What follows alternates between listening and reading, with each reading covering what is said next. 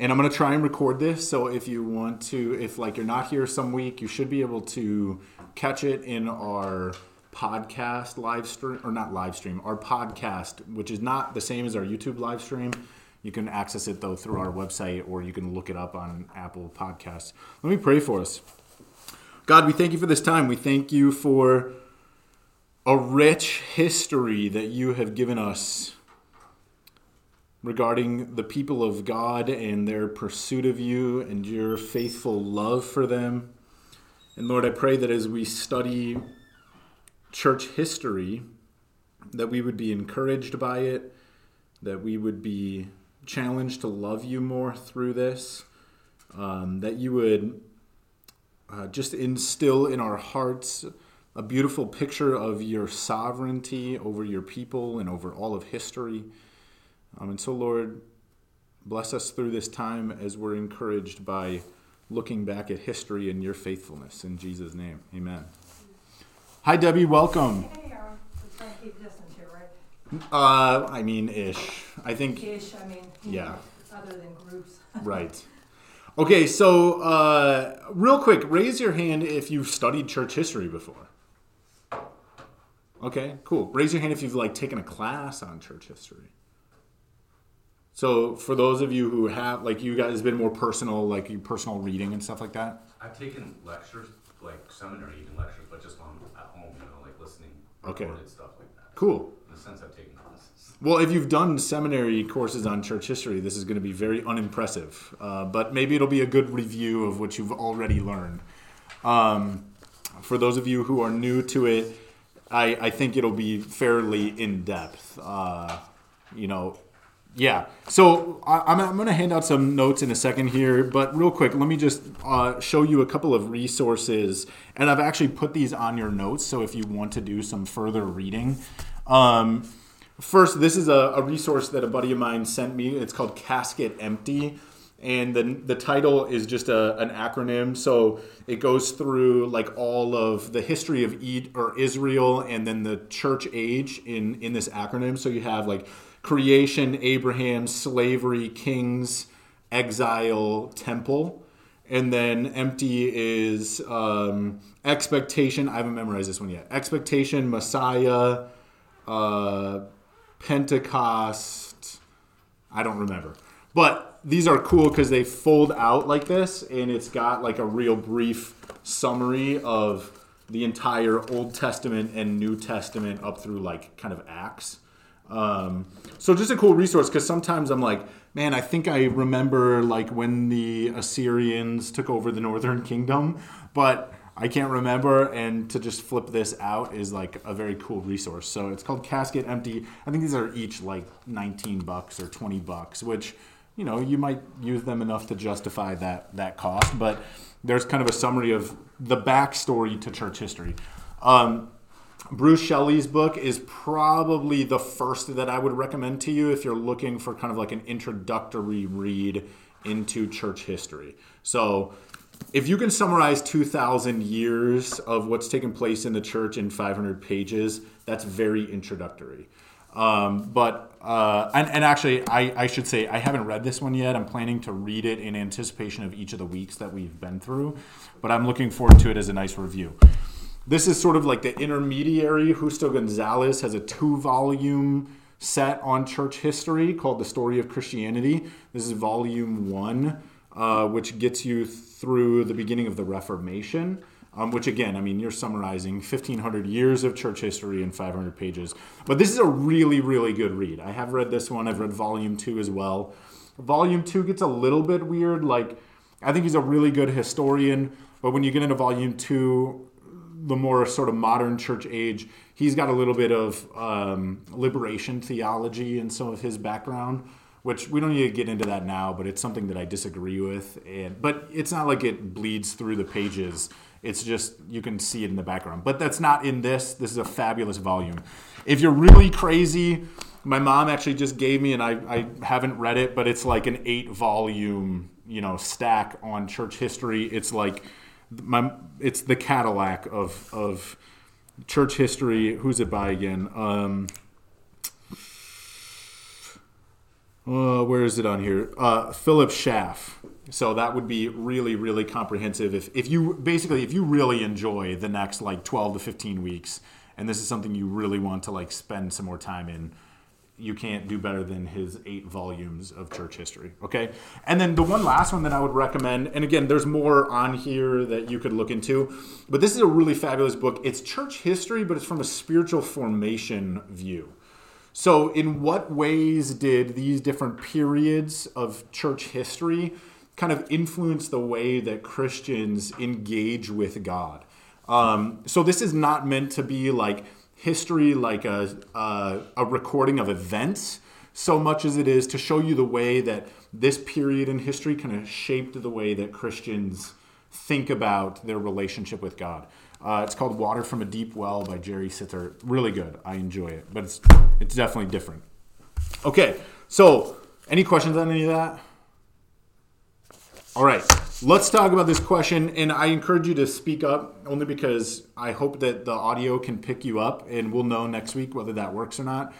But this question I have up here on the board, why study church history? Why should you do this? Like, why do this instead of just study the Bible? Any thoughts? I'm going to write them up here. Is that okay? I think the same reason we study any history, which would be to learn from our mistakes and improve upon what we've done before. Yeah, learn from our mistakes and what's come before, right? Is that what I heard? Yeah. Absolutely. That's one that's in my notes, and we will spend some time talking about it. We should definitely, I think it's just prudent for humans to know history so that we don't make some of the same mistakes that we have before. So that's an excellent reason. I think that definitely applies to church history as well. To see if we've been consistent or inconsistent. That's really good. I like that.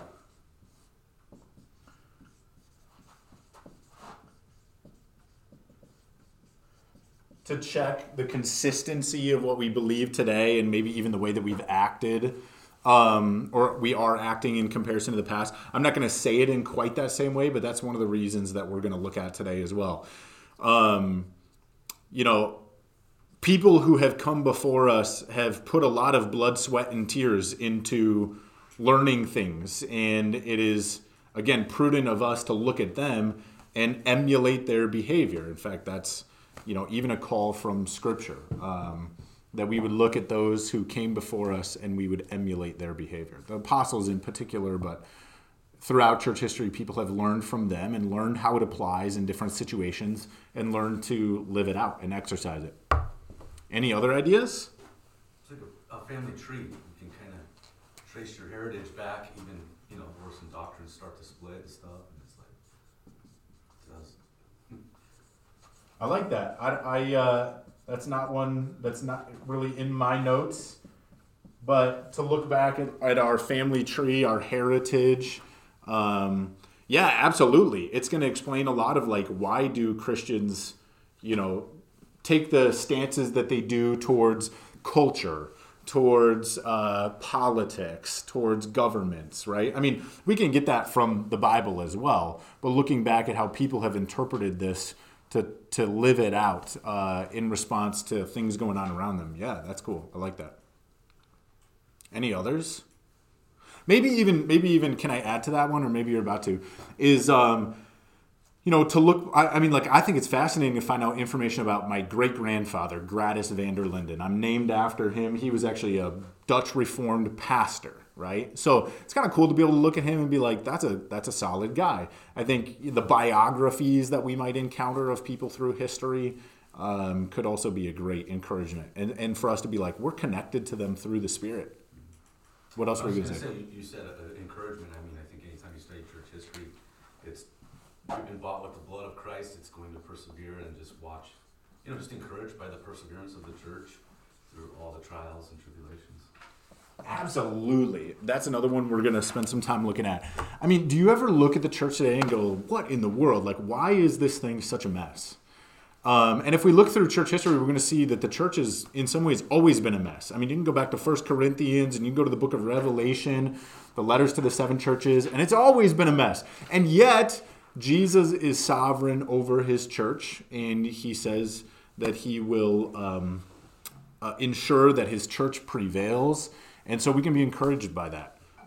We can be encouraged that they struggled and that they prevailed, that Christ was with them, that even through history, what Jesus delivered for once unto the saints is still what we believe today. Right? That's pretty amazing as well. Any others? Just to glorify God. I like it. That's good. That's actually my number one on here. To glorify God. I think it does indeed glorify God.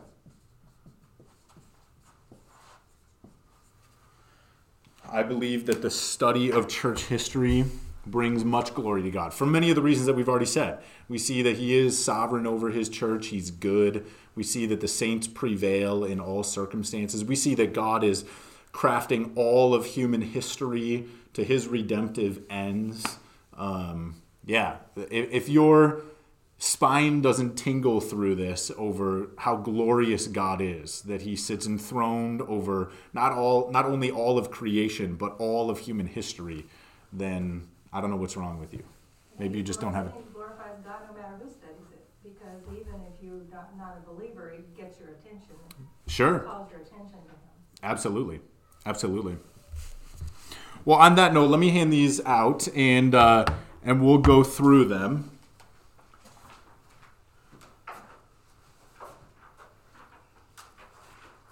Sorry, I just handed it to you. Yes.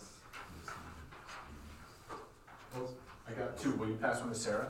And if you're listening on the podcast, I don't know how to do this, but I will figure out a way to make this PDF accessible so you can download it and review it or read along with us if you're in that kind of setting. Yes. What podcast you have? What is it? So if you go to like Apple Podcasts, if you use the app and you search for Maricopa Springs, you can download it. At this point, it's pretty much all just the sermons in audio format.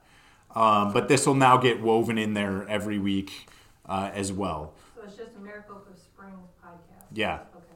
Are you saying you only can have Apple to listen? No, any format you can access podcasts on. There's other apps that use podcasts. And then if you don't want to use a podcast at all, you can actually just go to our website, and all the podcasts are embedded in our website. So if you go to maricopasprings.com, sermons in the top on the right-hand side, click on that, and then there should be options for either like video, which would take you to YouTube, or just the audio format. Okay? So why study church history? Number one, to glorify God for what he has done and what we anticipate he will do.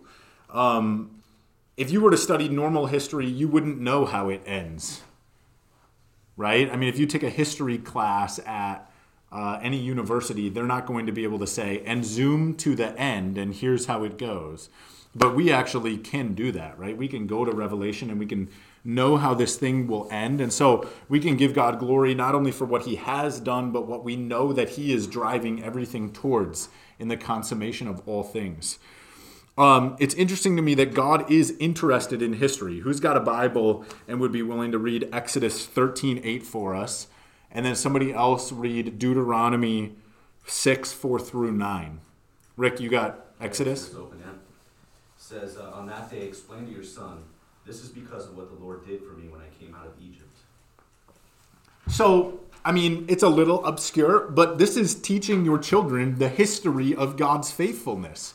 And we find that all throughout the Old Testament, that God tells his people, communicate to your children what I have done in the past so that they can have confidence and faith in me now.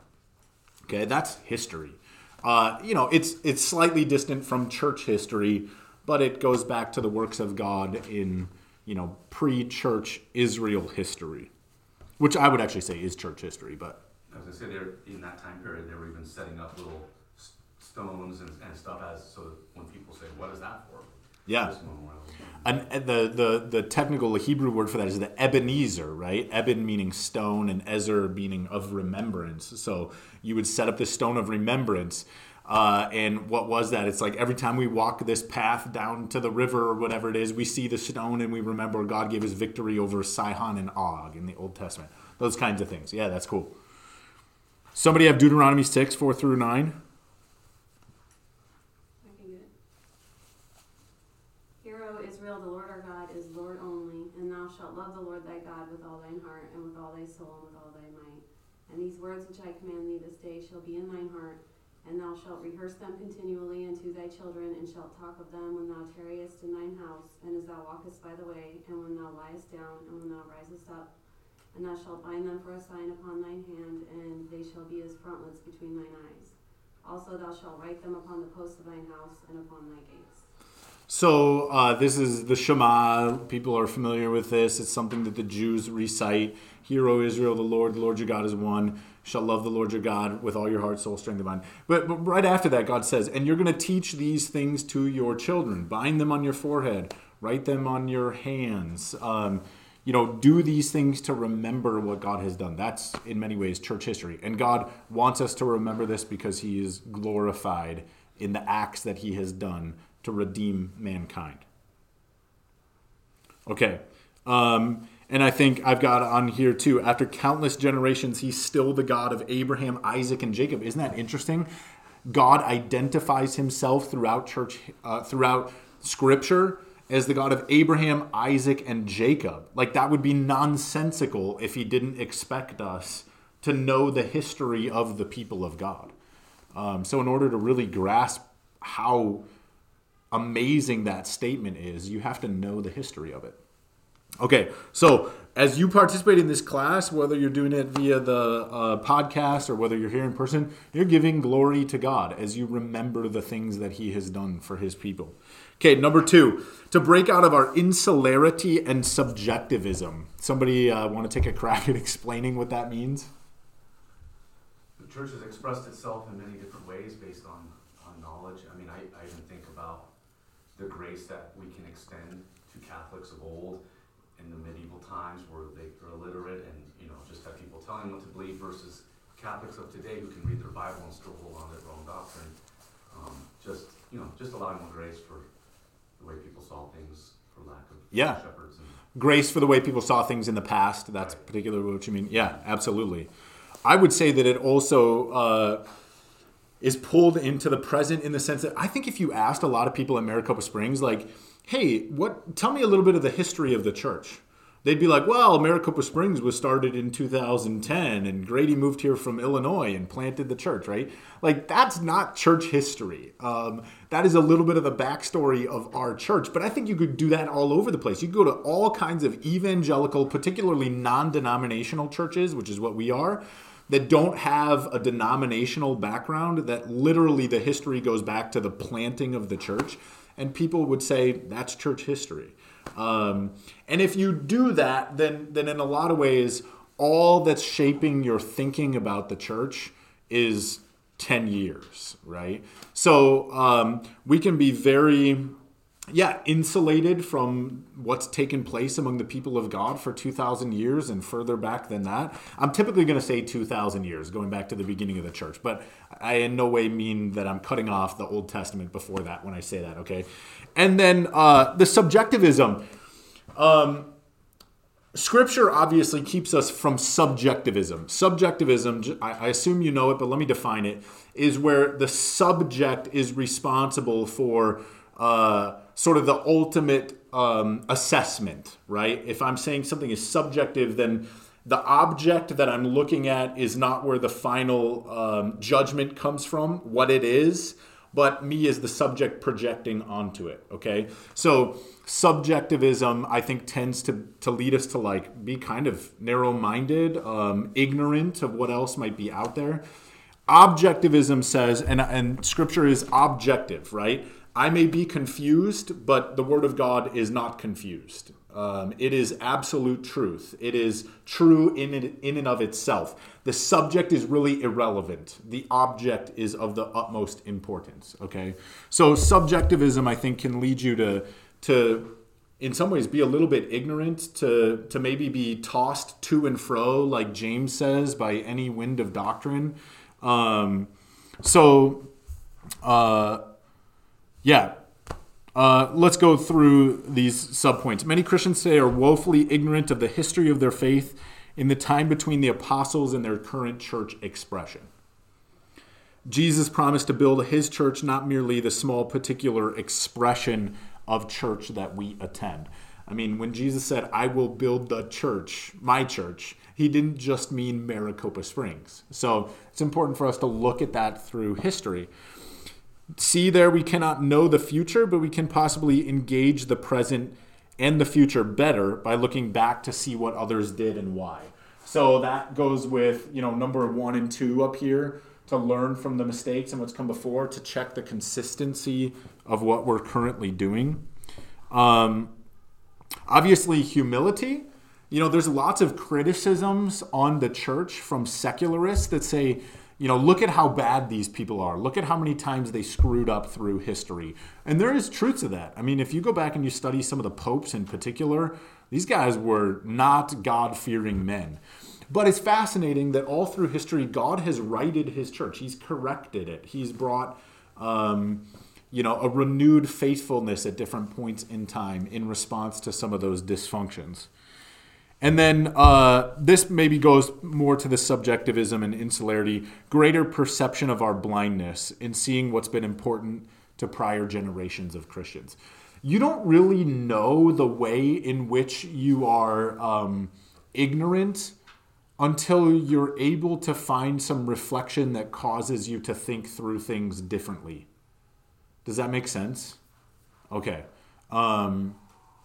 C.S. Lewis kind of speaks to this when he says that one of the purposes of history is so that we can understand the areas that we're not even thinking about, right? I mean, you're going to go back in time and, maybe one we could look at today, and I hope I don't harp on this one too much, but 500 years from now, if history continues, people are going to look back at this point in time and go, look at the way that the church wrestled through the subject of homosexuality, right? And we can look back 1,700 years and we can go, look at the way the church wrestled through the topic of the Holy Spirit. What is the Holy Spirit?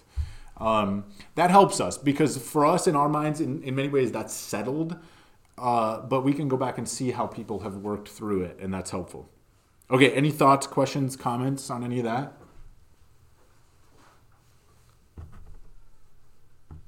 Okay, number 3, to gain wisdom from the past. I mean, some of these are kind of interwoven. They're not entirely a shift as we talk about to gain wisdom from the past. Will somebody read Romans 15:4 for us?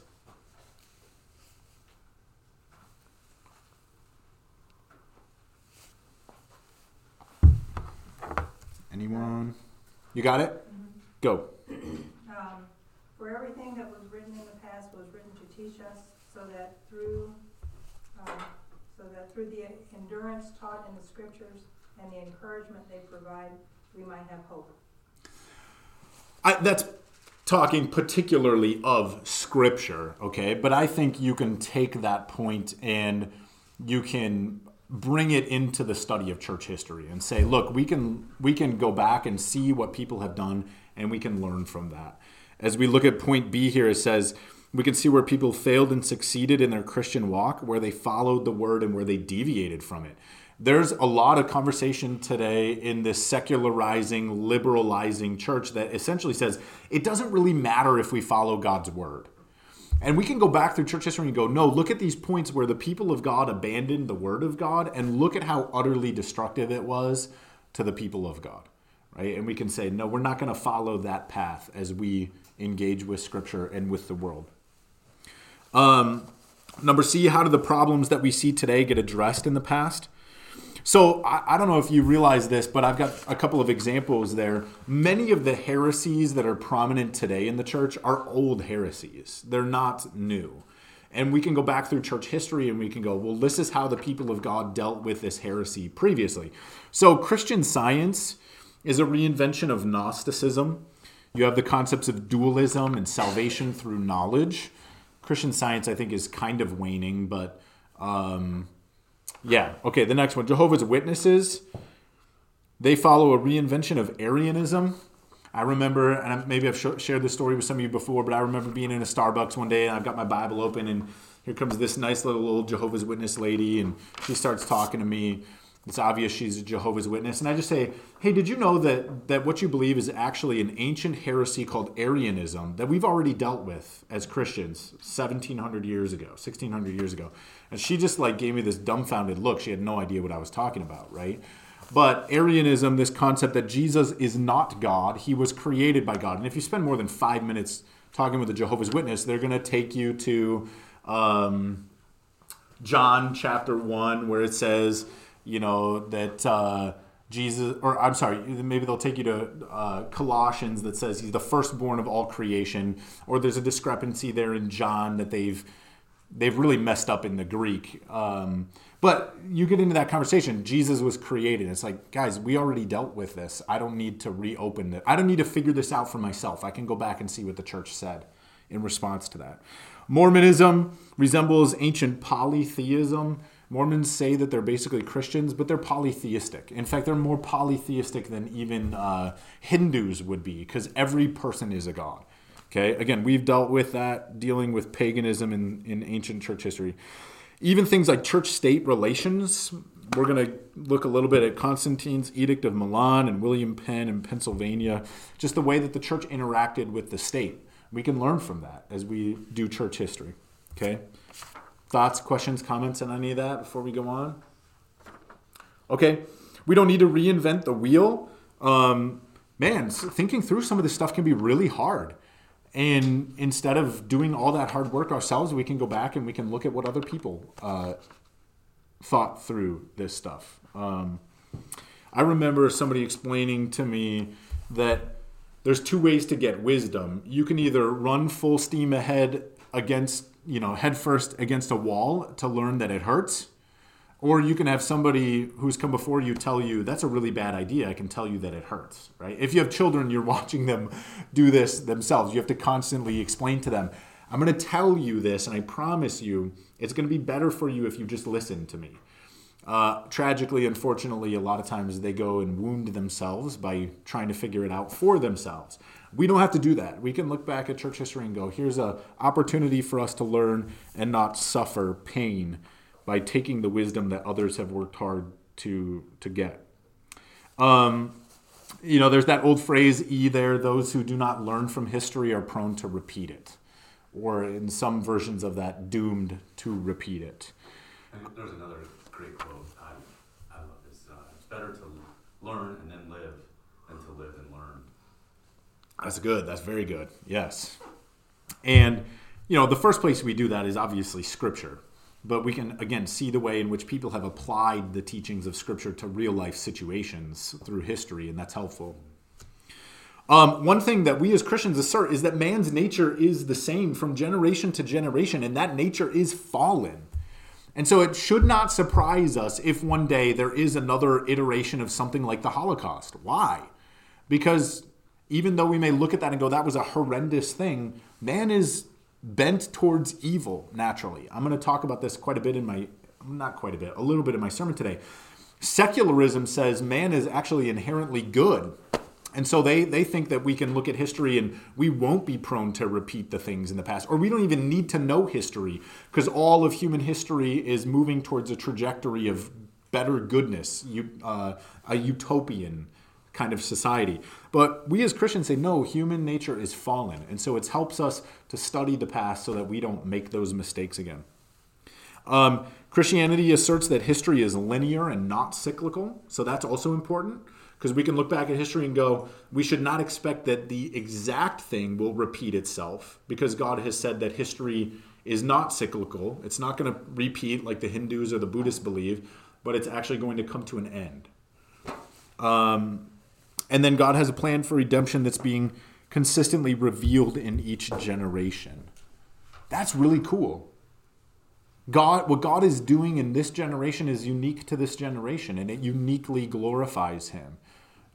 Even though God is the same yesterday, today, and forever, the way in which he interacts with his people is his mercies are new every morning. So that's very cool. Okay, any other thoughts, comments on that? Yeah, Yeah, Debbie. number two, history is linear, not cyclical. Well, it is cyclical in many ways.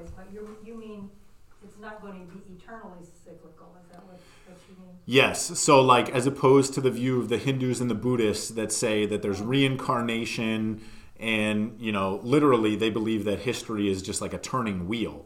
And actually, I mean, there's more, Western mysticism that is moving towards that as well, as more people are exposed in the West to like Eastern thinking. But Christianity says, no, there's a definite beginning. In the beginning, God created the heavens and the earth, and there's a definite ending, right? And that comes at the end of the book of Revelation. It's like this instead of this. Yeah, maybe little circles that, the fallenness of man continues to produce these same kinds of outcomes, but it's not like when we get to the end, it just flips over and starts again. Okay, good question. 4, to gain confidence in the sovereign goodness of God and confidence that we are part of his plan to build his kingdom. Studying church history reminds us that even though great kings have come and gone, God is still in control.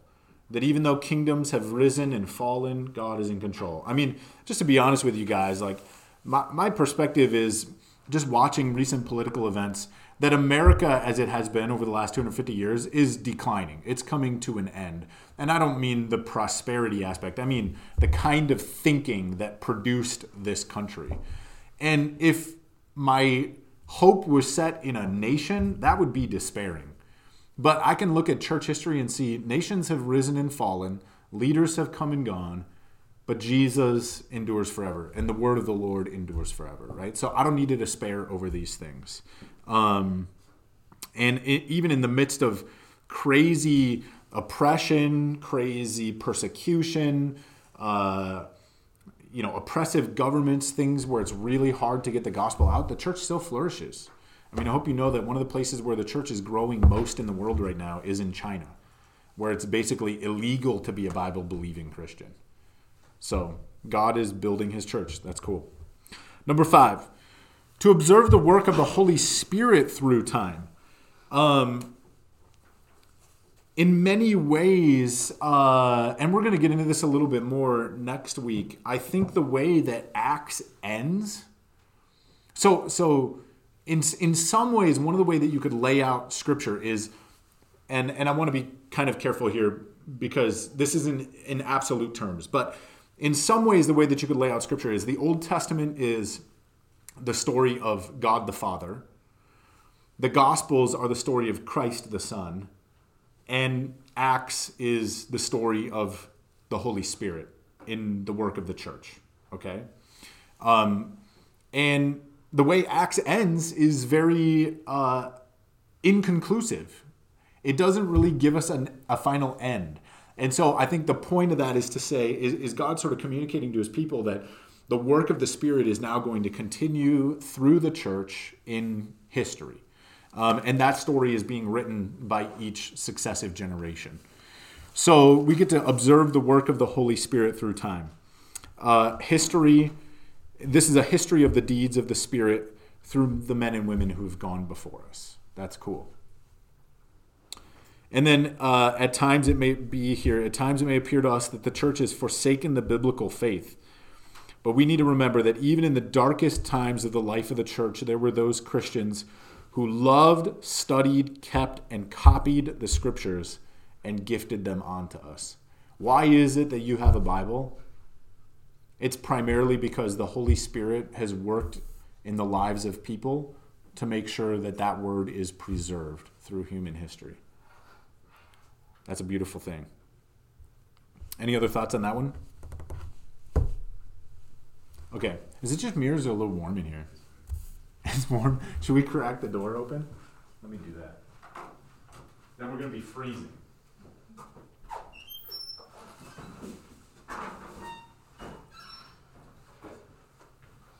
Okay, number 6 here. I find a lot of encouragement in church history because God uses sinners for his purposes, for his glory. Just like when you study Scripture, there's really only one hero in Scripture. It's Jesus. I mean, the closest person to him would probably be Joseph, I think, as far as no record of major flaws. But Jesus is definitely unique. And so there's encouragement in reading Scripture because we see that God uses people who are flawed, who are sinners, for his glory. Church history is going to give us a similar kind of record. God's going to use people not because of their righteousness, but in spite of their sinfulness. And that's also an encouragement to us. And then number 7, to acknowledge that we are making history. This sort of goes back to some of the things that we've said, up here related to points 1 and 2 that we can learn from the mistakes and things like that. But we're making history. There's going to come a point where several hundred years from now, people are going to look back at this point in church history and they're going to reflect on what Christians did in response to the way the culture is changing, the way the world is moving, and they're hopefully going to find some wisdom, and they're also going to see some failures. And so we need to acknowledge that we are actually writing a page in this book.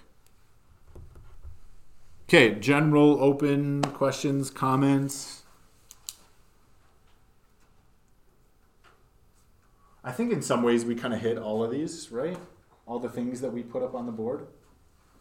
Maybe I could go a little bit more into the heritage or family tree thing. But I think in some ways we touched on some of that. Okay, well, we actually managed to get through all of this much quicker than I thought we would. Next week, I think... So, I as I said in my email, there's going to be like 8 or 9 parts to this class. We basically just finished kind of an introduction. And I can't really tell you when the class will end because it just depends on how quick we go, whether we take some rabbit trails, whether we have some in-depth discussion. But I think we'll be something like 12 to 16 weeks. And I hope that you'll join us each of those weeks. If for some reason you can't, you'll be able to catch up. And I'll try and post PDFs of everything that we're covering to where the podcasts are so that you can access that. Next week, we're going to get into the Acts of the Apostles and Jesus saying, I will build my church. And I think it'll probably take us 2 weeks to get through that. But we'll do kind of like a summary of Acts and the beginning of the church as it spread through the Mediterranean, the Roman Empire in particular. Any general questions? Closing comments? Thoughts? Thank you for your labor. Okay, absolutely. This has been a blast. Does anybody want to, when we're done, I'll pray for us, and if you want to come up and check out any of the books or resources that I brought, you could do that. I didn't bring the 8-volume set because who wants to haul that around? That's just stupid. And I haven't read it, so I feel deceptive. Let me pray. God, we thank you that you have revealed yourself to us through Scripture, and that through history, your people have clung to your word as the wisdom of God, the word of God, this revelation of God. And we thank you that revelation goes beyond just a book, that it goes into the incarnation of Christ, who was the living word. And we thank you that you didn't leave us as orphans, like Jesus said. You sent us the Holy Spirit to ensure that your church would prevail and that your people would persevere. And I pray that we would be encouraged and inspired by these things as we study church history. Lord, we thank you for the faithfulness of your people through time and the rich traditions that they preserved for us, the blood, sweat, and tears that they spilled to make sure that we would have access to the Scriptures. We thank you for the example they set for us as they wrestled through the application of your word in various contexts. We just thank you for these things, and I pray that you would bless us as we go through this class together. In Christ's name, amen.